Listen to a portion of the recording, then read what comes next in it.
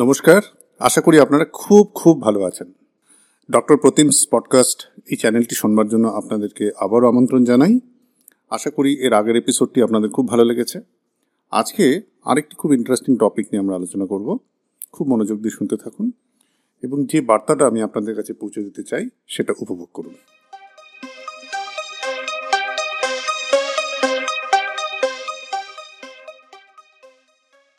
আজকাল তো শোনা যায় ঘরে ঘরে কিডনির অসুখ।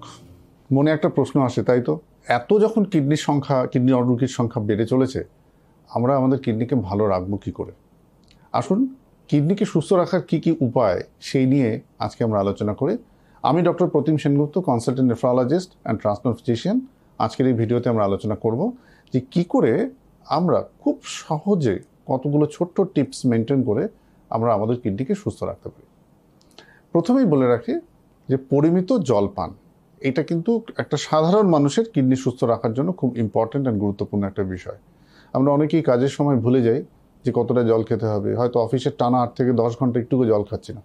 আমরা কিছু 2-4 বছর আগে ওয়ার্ল্ড কিডনি ডেতে একটা ক্যাম্পেইন আমরা করেছিলাম যে সাধারণ মানুষদের মোটামুটি 8 গ্লাস জল নিয়মিত খাওয়া উচিত মিনিমাম।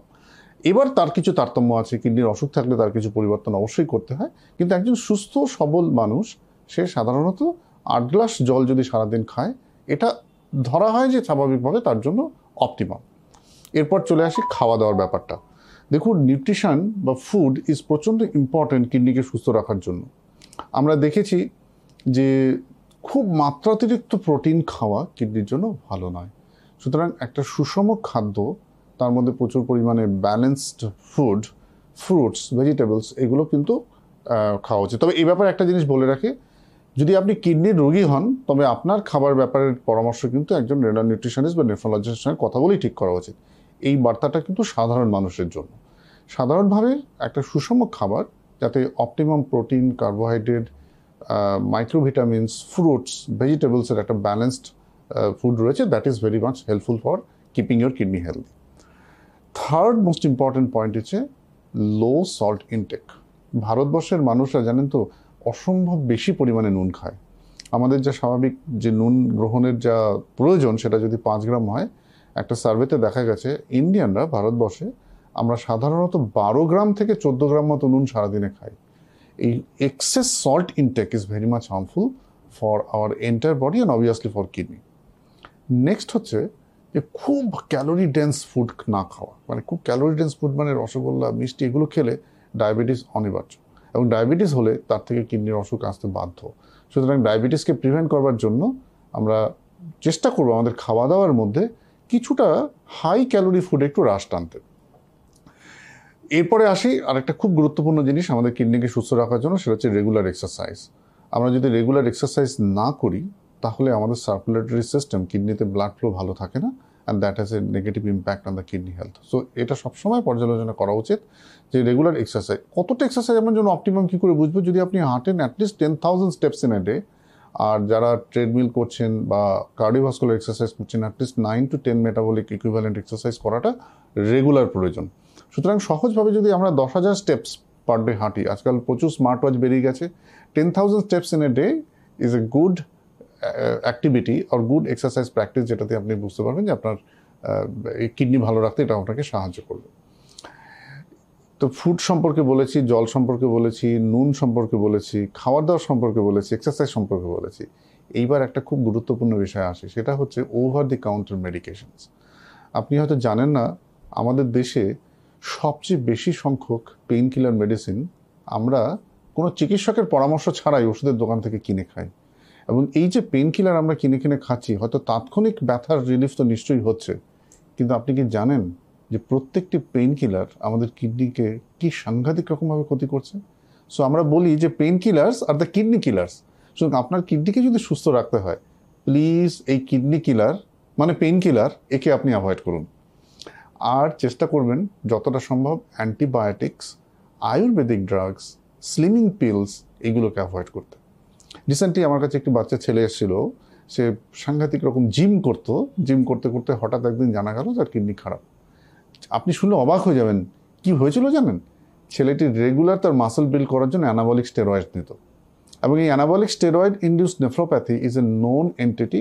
যারা আজকের এই ভিডিও শুনছেন তাদের মধ্যে কেউ বা যারা যদি কোনো ইয়াং থাকেন, শরীরের মাসল তৈরি করার জন্য যদি অ্যানাবলিক স্টেরয়েড নিন, এক্ষুনি বন্ধ করুন। এটা সাংঘাতিক ক্ষতিকারক কিডনির জন্য। আমরা আজকাল ভুরি ভুরি ইয়াং ছেলেদের মধ্যে রেনাল ফেলিয়ার দেখতে পাচ্ছি, কারণ এটা একটা ট্রেন্ড। জিমে যাব, খুব ভালো করে ব্যায়াম করব, মাসলসগুলো যেন দারুণ হয়, যেন সবাই আমার দিকে হাঁ করে তাকিয়ে থাকে, বিনিময়ে আমরা কিন্তু আমাদের কিডনির ক্ষতি করছি। সুতরাং যেটা মোদ্দা কথা যেটা হলো সেটা হচ্ছে কিছু ওষুধ, pain killer medicines, ayurvedic, anabolic steroids, antibiotics, this are very very dangerous. চিকিৎসকের পরামর্শ ছাড়া এগুলো খাবেন না। আর খুব ইম্পর্ট্যান্ট একটা বিষয় হচ্ছে 8 থেকে 9 ঘন্টা রাতে ঘুম। আজকাল এই ফেসবুকের দুনিয়ায় বা হোয়াটসঅ্যাপের দুনিয়ায় আমরা রাত্রিবেলায় সারাদিন মোবাইল নিয়ে বসে থাকি, ঘুম সাংঘাতিক রকমের বিঘ্নিত হয়। আপনি কি জানেন যে 6 থেকে 8 ঘন্টা না ঘুমোলে আমাদের যে অর্গানটা সবচেয়ে বেশি স্ট্রেসড হয় সেটা হচ্ছে কিডনি। সুতরাং কিডনিকে সুস্থ রাখতে গেলে আপনি চেষ্টা করবেন রেগুলার যেন 6 থেকে 8 ঘন্টা ঘুম হয়। তাহলে আমি যদি একবার একটু সামারাইজ করি যে যে বিষয়গুলো আমাদেরকে সুস্থ রাখতে, কিডনিকে সুস্থ রাখতে সাহায্য করবে। মোস্ট ইম্পর্টেন্ট, পরিমিত জলপান, ডায়েট, আমরা যেন খুব বেশি প্রোটিন, খুব ক্যালোরি ডেন্স ফুড না খাই, সল্ট ইনটেক যেন কন্ট্রোল করি, রেগুলার এক্সারসাইজ করে আমরা যেন নিজেদেরকে খুব সক্রিয় রাখতে পারি, মানে অ্যাক্টিভ রাখতে পারি। যে কোনো ধরনের পেইন কিলার বা ওষুধ আমরা যেন না খাই, মানে যে পেইন কিলার যেগুলো আমরা নিচ্ছি বা অ্যানাবলিক স্টেরয়েডস, অ্যালকালয়েডস, নানান ধরনের আয়ুর্বেদিক ওষুধ, এই ওষুধগুলো কিডনির জন্য খুব ক্ষতিকারক। আর আমাদের যেন রেগুলার অ্যাটলিস্ট 8 ঘন্টা ভালো ঘুম হয়। এই কটা জিনিস যদি আমরা মেনটেন করতে পারি তাহলে আমরা কিডনিকে ভালো রাখতে পারবো। আর একটা জিনিস বলে রাখি, এই যে কথাগুলো বললাম এরা তো সবই সাধারণ মানুষের জন্য, একটা সুস্থ মানুষের জন্য। যাদের ডায়াবেটিস আছে বা যাদের হাইপার টেনশন আছে, এই দুটো কারণ তো ভারতবর্ষের কিডনির অসুখের সবচেয়ে বড় কারণ। এবং ঘরে ঘরেই দেখা যায় ডায়াবেটিস, ঘরে ঘরেই যারা হাইপার টেনশন রয়েছে। ডায়াবেটিক এবং হাইপার টেনশন রোগীরা কী করে তাদের কিডনিকে সুস্থ রাখবেন সেই বিষয়ে আরও অনেক বিশদ আলোচনা করা দরকার। শুনতে থাকুন। আমরা আমাদের আগামী ভিডিওতে নিশ্চয়ই একজন ডায়াবেটিক রোগী কী করে তার কিডনি ভালো রাখবেন বা একজন হাইপারটেনসিভ রোগী কী করে তার কিডনি ভালো রাখবেন সেই ব্যাপারে বিস্তর আলোচনা করব। আজকের আলোচনাটা একজন সুস্থ স্বাভাবিক মানুষ যার আদারওয়াইজ কোনো মেডিকেল কোমরবিডিটি নেই, যার কোনো কিডনির প্রবলেম নেই, সে কী করে তার কিডনিকে ভালো রাখবে সেই ব্যাপারে সীমিত থাক। আমি ডক্টর প্রতিম সেনগুপ্ত আবারও বলছি, শুনতে থাকুন। আমরা নতুন অনেক তথ্য নিয়ে আসবো আপনাদের কাছে। ভালো থাকুন। আশা করি আজকের এই এপিসোডে যে বিষয়ে আমরা আলোচনা করলাম সেটা আপনাদের খুব ভালো লেগেছে। এর আগে আমাদের অনেকগুলো এপিসোডে আমরা নানান ধরনের গুরুত্বপূর্ণ টপিক নিয়ে আলোচনা করেছি। সেই পুরনো এপিসোডগুলো সম্পর্কে যদি আপনি জানতে চান বা সেগুলো সম্পর্কে বিশদভাবে যদি আপনি আবারও একবার শুনতে চান, তাহলে please don't forget to log in www.drpratim.com। আবারও বলছি, আমাদের পুরনো পডকাস্টের এপিসোডস, আমাদের ব্লগ, আমাদের নানান ধরনের educational video, patient education courses, e books, এই সমস্ত সম্পর্কে যদি বিশদভাবে আপনি জানতে চান, please don't forget to log in www.drpratim.com। আবারও বলছি www.drpratim.com। সবাই ভালো থাকুন, সুস্থ থাকুন, আনন্দে থাকুন। ধন্যবাদ।